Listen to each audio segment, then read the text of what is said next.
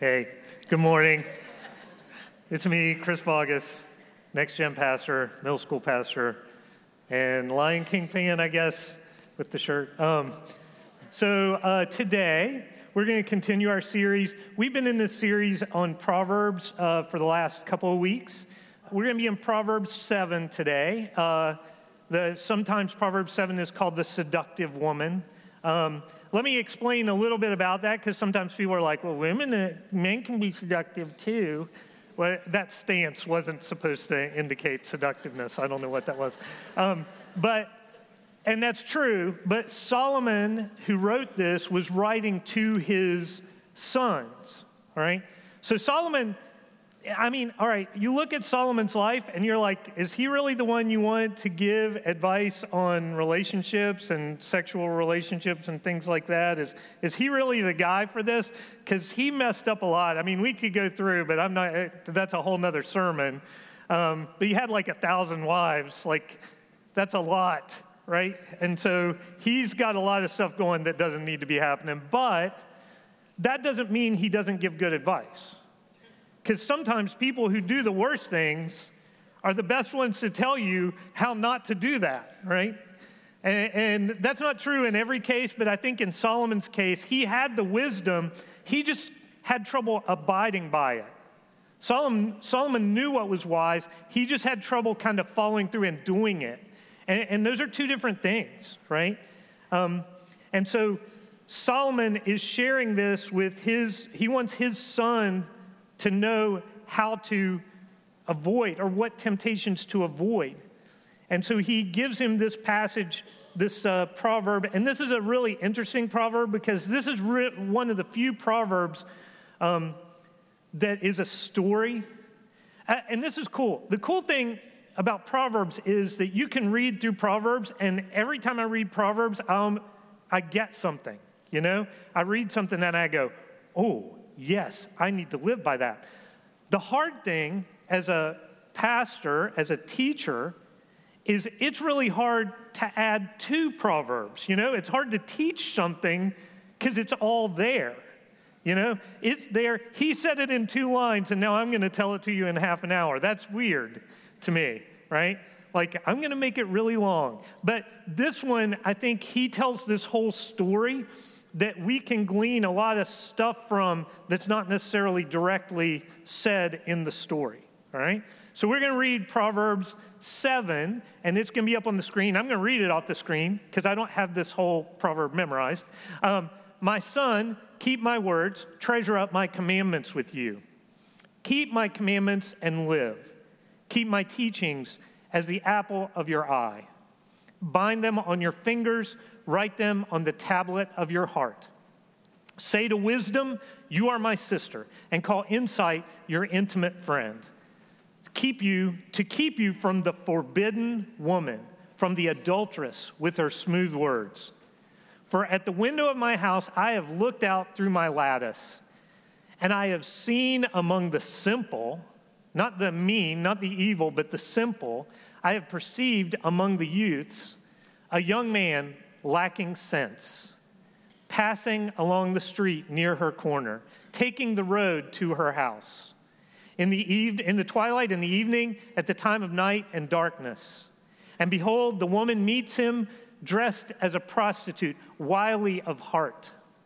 She is loud and wayward. Her feet do not stay at home. Now in the street, now in the market, and at every corner, she lies in wait. She seizes him and kisses him, and with bold face she says to him, I had to offer sacrifices today, and today I have paid my vows. So now I have come out to meet you, to seek you eagerly, and I have found you. I have spread my couch with coverings, colored linens from Egyptian linen. I have perfumed my bed with myrrh, aloes, and cinnamon. Come, let us take our fill of love till morning. Let us delight ourselves with love. For my husband is not at home and has gone on a long journey. He took a bag of money with him, and at full moon he will come home. With much seductive speech, she persuades him. With her smooth talk, she compels him. All at once, he follows her as an ox goes to the slaughter, or as a stag is caught fast till an arrow pierces its liver, as a bird rushes into a snare. He does not know that it will cost him his life. And now, O sons, listen to me and be attentive to the words of my mouth. Let not your heart turn aside to her ways. Do not stray into her paths. For many a victim has she laid low, and all her slain are a mighty throng. Her house is the way to Sheol, going down to the chambers of death. I love at the end, right before he gets to that, he says, listen to my words. He's saying, listen to what I say. Don't look at what I've done. Listen to what I'm saying here. This is important. And I find this passage really interesting because we are all the way in verse 22 when he does the first thing that we would say is wrong, where he steps over that line of right and wrong, because that's when he follows her into the house. Before that, he was just walking down the street, right? He was just having a conversation with someone. That's not wrong, right? It's not a wrong thing to do. He didn't actually do wrong until he went in the house with her, right? But here's the problem. The problem with moral failure like that is it never starts with the wrong thing. It never starts at that line. And we ask that question a lot, right? Where we say, what's the line between right and wrong? The problem is when we ask that question, we then follow it up with the next question, which is, how far over the line can I go before I get caught? Right? And the problem with that question is the only answer to that is to get caught, right? So look at this. We want to avoid, pull out if you don't have your notes out, you want to pull them out, pull something to write with. But look at this first thing. We want to avoid the direction, not just the destination. We want to avoid the direction, not just the destination. If this young man had not even gone down the street, he wouldn't have had to worry about what happens in verse 22. If he hadn't been walking around after dark, he wouldn't have had to be worried about what happens in verse 22. Because that would have taken care of itself. I want to show you a picture that helps explain this. This is 8-year-old Chris, Cub Scout, on my honor. I will do my best. My sister Ann, some of you know Ann, and my little sister Beth, or Boo as we call her. So this is me. We had rules at our house. I was the older brother. I was the good boy. I did all the right things. You can ask my parents. I was a good boy, but I will admit I did antagonize my sisters. I feel like that was not only my right, but my responsibility as an older brother. It is to protect my younger sisters and to antagonize my younger sisters. Both those things have to happen, right? And so we had this rule at our house. We had this thing called permission. Some of you may know what permission is, but if you don't, let me explain. I was not allowed to go into their room without permission. If I wanted to go in, I had to stop at the door and say, can I have permission? And they would say yes, or they would say no, right? If they wanted to come in my room, they had to ask for permission. So when they would say no, and I didn't feel like walking away, I would put my toes right to the carpet line. You know what I mean? You know, the carpet line. And then they'd be like, don't come in. And I'd be like, I'm not in. And they're like, okay. And then I'd grab the door frame and I'd lean in, like as far as I could, right? Like lean in all the way. And they're like, get out, you're in the room. No, I'm not in the room.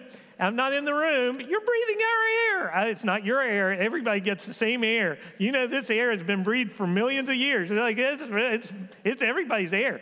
And so then they would do what they should have. They would come over and start pounding on my knuckles and grabbing my arms and trying to rip my arms away. Not push me out, because they were smarter than that.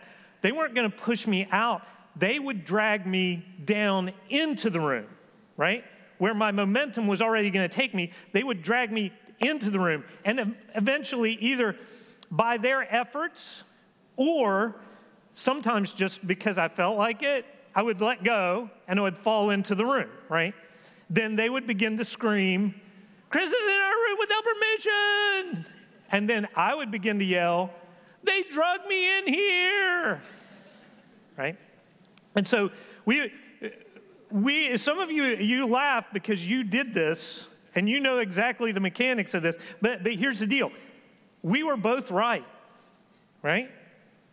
I was completely right on the line of right and wrong. I was on the right side of the line.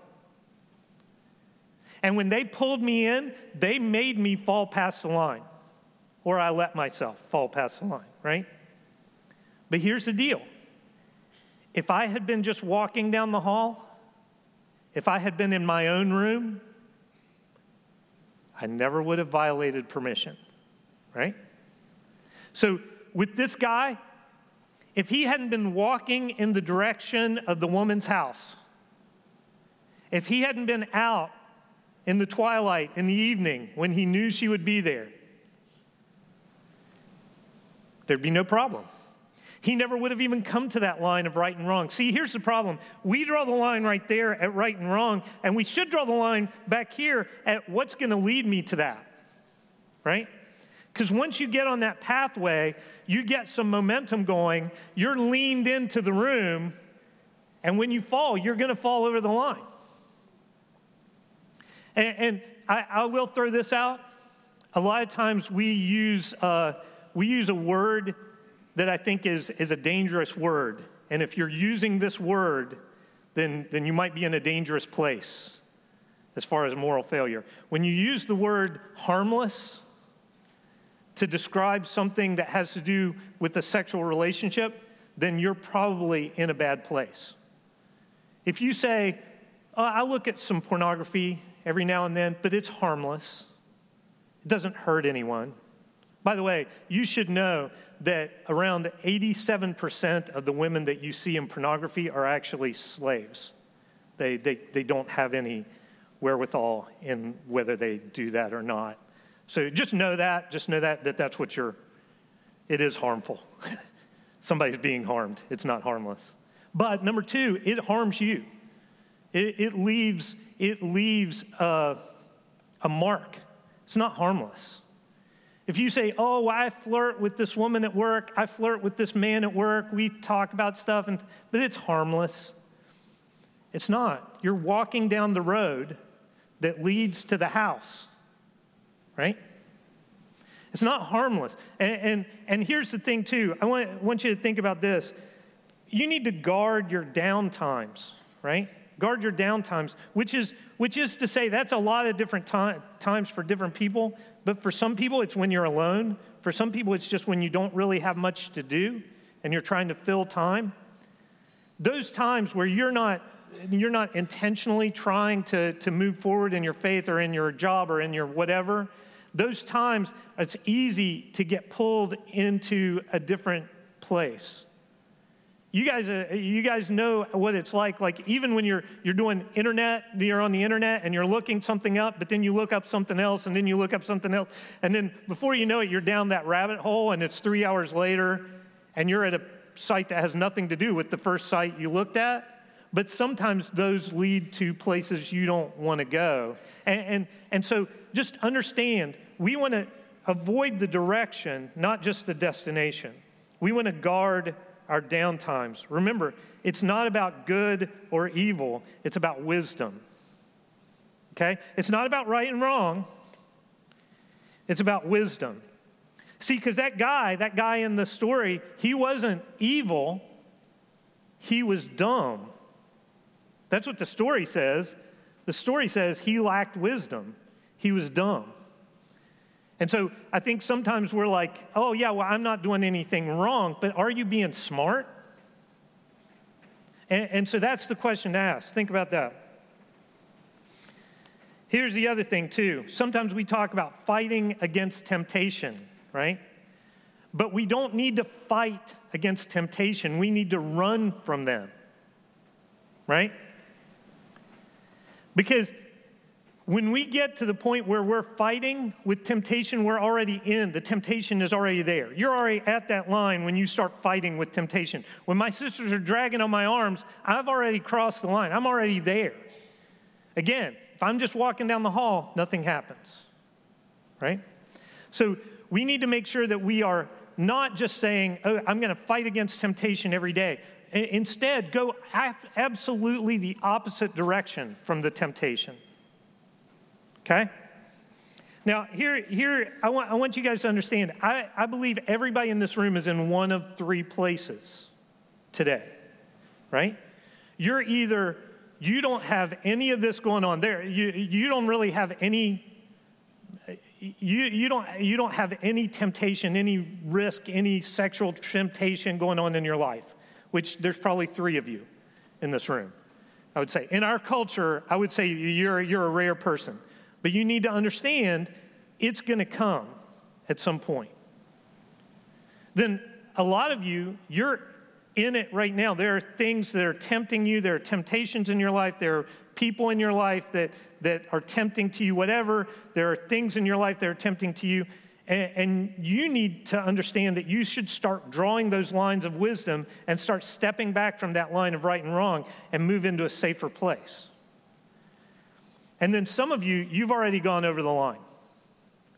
And I want to talk to you guys at the end a little bit and try to give you some hope and some help, something to think about, all right? But all of us need to remember these next few things. And no matter which place you're in, if you say, I don't really have any temptation going on in my life right now, if you say, I have temptation that I'm dealing with and I'm trying to deal with, I'm trying to get past, or you say, I'm completely in it, then here's the things you need to remember. Number one, look at this. You need to avoid counterfeits. I want you guys to understand this. We talk about love in our society, and the way we talk about it is insulting to the word, right? Because I talk to teenagers a lot, and we talk about the idea. I've talked to some teenagers, and they say, yeah, I slept with my girlfriend, I slept with my boyfriend, but we're in love. If you are not married to the person you are sleeping with, you do not love them, and they do not love you. I know. You want to argue with me. Some of you are like, no, that's not true. It's absolutely true because love commits to the other person's well-being and the other person's best life. If you are not committed to that person in that way, then what you are doing is self-seeking. Look it up. Love is not self-seeking. It's not selfish. It's not getting what it wants. And you say, no, we're in love. Look, either one of you could walk away from the other tomorrow with no repercussions whatsoever except the emotional instability that comes from that. You are not committed to the other person in any way except that you're having sex. So you are more committed to your own selfishness than you are to that other person. And I know some of you are like, Chris, you're an idiot. You don't know what you're saying. Okay. Fine. You can take from that what you want, but I'm telling you that is the truth of it. When you look at what Scripture has to say, when you look at the way relationships work, if you are in a relationship with someone who you are not committed to in a marriage relationship, then you're being selfish. And they're being selfish too. I mean, you're being selfish with each other. So it's at least fair. But it's not love. I think it's unfair to call it love. It's unfair to love to call it love. So avoid counterfeits. Build relationships. You know, last week, Casey talked about wise relationships, but those relationships aren't just friendships. Those are with people of the opposite sex. If you're not married in here and you're like, well, what does love look like? Read Casey's notes from last week. Go back, because it's talking about like moving the same direction, wanting the same things from God, being able to lift each other up. That's what it looks like, right? Sex is the last thing on that list. And so here, make sure that you're doing that. You're avoiding counterfeits. Know this too. If you think you have this beat, then you're beaten. If you're in that first place, you don't have any sexual temptation in your life right now, and you go, yeah, I got this under control. I'm just telling you, you are about to fall hard somewhere. Because if you think you've got this beat in the world that we live in, then you're already beaten. You can't walk through the checkout line, right? Without sexual temptation looking at you. I mean, we live in a completely oversexed world. A world that puts this value on sex that's really not supposed to be there. Sex is supposed to be a result of another relationship, not the relationship, right?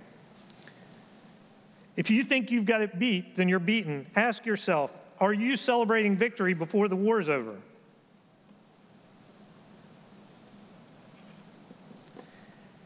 Now, the last thing is, if you are in that kind of relationship, you need to remember this. And if you're not, you need to remember it too. The end of that relationship is going to be sudden, shocking, and never worth the fun. I just watched a mini-series that's on HBO. It's really cool, called Chernobyl. Anybody watch that? Like, anybody want to admit they have HBO? All right, okay. So, Chernobyl, I remember Chernobyl. I was a freshman in college when it happened. I remember how scary it was, but it wasn't super scary. The reason it wasn't super scary, I found out because of watching this show, is because the Russians didn't tell us what was really happening. You know, the Russians said 31 people died, and it was more like 3,000, right?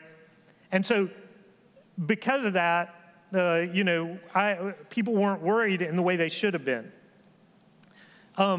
This is not a spoiler, but at the end, the last episode, I thought the show, it was a good show. I was okay, but I was watching like one a week. I wasn't like super into it. I wasn't binging it. But yesterday I watched the last episode, and if I had known how good the last episode was going to be, I would have binged it, because the last episode was amazing. And the last episode is a trial, and they're putting on trial the guys who they're saying are responsible for the explosion. By the way, if you don't know what Chernobyl is, Chernobyl was a nuclear power plant in Russia that exploded, and spilled radiation for like 60 miles around, like deadly radiation for 60 miles. But they were picking up radiation all the way in like Sweden. Like it was all over Europe. So, but anyway, so in the trial, they say these guys are responsible, but they tell them they had hit this one button that's supposed to shut down the reactor, right? That's what they had been trained, that they hit this AZ5, they said AZ5 because they're all English, but AZ5 button, and the reactor will shut down, right? And they thought that it would shut down when they hit it, but instead, when they hit that button, those rods, these boron rods that are supposed to slow down the reaction, they go into the cylinders where they're supposed to go, where the reaction is happening, but they are tipped with something not boron. They're tipped with graphite. Graphite speeds the reaction. So when those rods go in, for just that one moment, they speed up the reaction. But since the reaction was so high, it explodes. So when they hit that button, they explode a nuclear bomb. It's putting off radiation like 1,000 Hiroshimas. But the reason they hit the button is because they didn't know that there was graphite on the end of the rods, because the Russian government didn't tell them. The Russian government knew it was dangerous. They knew it could explode. It had almost done it or had done it on a lower scale at another plant, but they blacked it out. They wouldn't release that information, so they didn't tell them the truth. And the reason that it had graphite on the ends of the rods is because they were cheaper. So not only did they not tell them that it could happen, but they had cut corners and led to it happening. And so this scientist is standing up, and he's saying, this is what happened, these are the choices they made, and everything. And he says, but all of those choices could have been alleviated and negated if that button had worked the way it was supposed to, the way they thought it would. But the lies that they had heard before had led them to believe that they could still cancel it out. And what he says, this speech, blew my mind. I had to rewind it a couple of times because I was like, I've got to talk about this tomorrow. He said this: every lie we tell incurs a debt to the truth. Whew, that should be in Proverbs. Sooner or later, that debt is paid. That is how an RBMK reactor core explodes. Lies. And let me tell you this. When we're in that process, when we're making these terrible decisions, these bad choices over and over, we're layering lie upon lie upon lie. And that's what makes it so much more dangerous. Because eventually, that debt will be paid.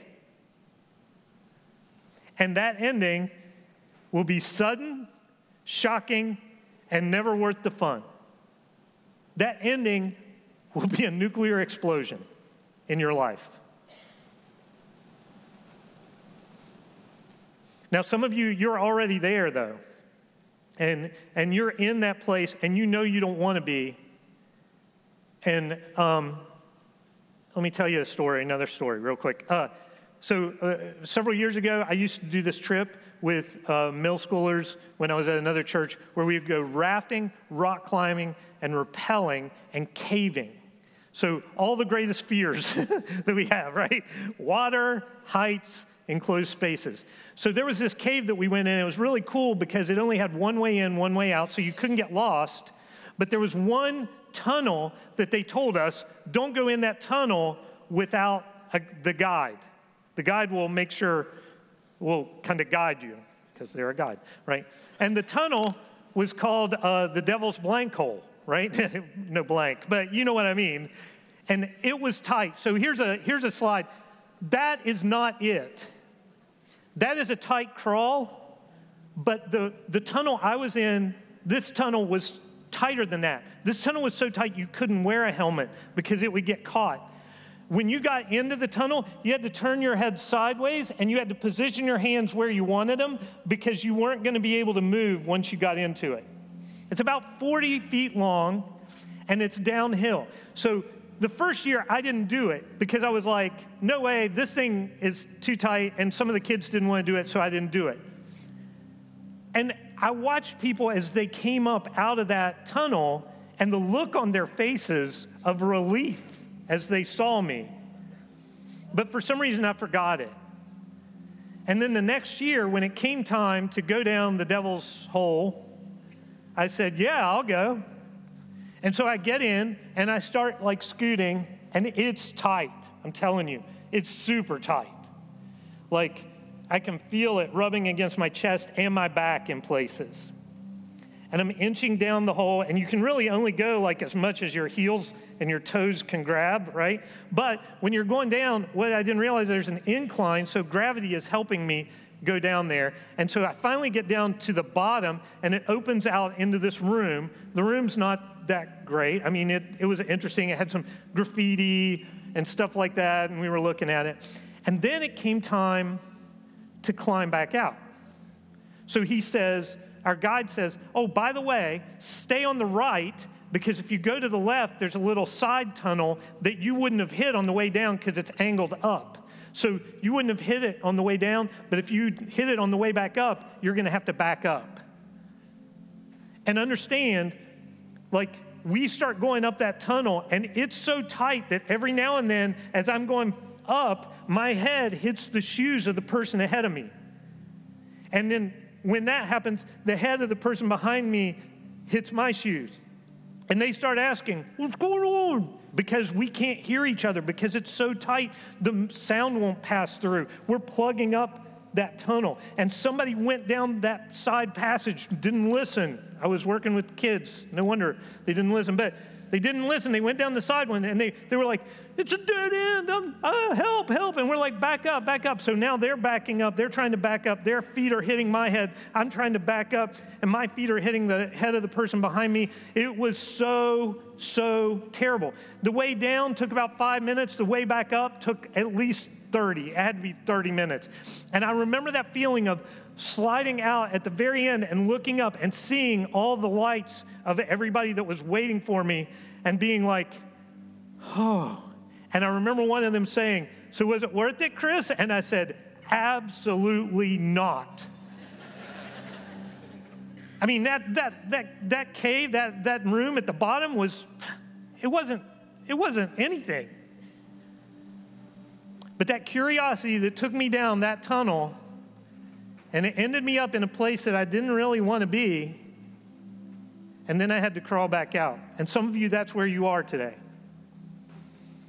You know that you've told lie after lie after lie, and you've put yourself in a position where you're in this room, and the room's not that great, but you're like, well, I guess I'll just stay here. Let me tell you, you don't have to stay there, but I'm not going to lie to you. That climb back out is hard. I can say it from experience. I can say it from the experiences of other people. I've seen so many people's faces as they get to the top of that and the relief that they get. And some of you, you've got someone else in your life who's done this to you. And you've got to make that climb. You went down there thinking this was going to be, everything was fine. And now you've got to climb back out too. But I'm telling you guys, all these things, God wants us to optimize our life. He wants to optimize our relationship choices, our sexual choices. He wants us to have the best life. And the way to do that is to make wise decisions. And when you've made a bad decision, to make the hard and wise decision to move out of it. Right? Let me pray for you guys as we wrap up today. Lord, I thank you for each one that's here today. Lord, and I really believe that everybody in this room is in one of three places. And Lord, I pray for those that are not dealing with this right now, Lord, that they will understand that they do not have it beat, that they still have to be vigilant and aware. They still need to watch the streets that they walk down. They still need to watch for the relationships that they put themselves in. And Lord, I pray for the ones that right now are flirting with this.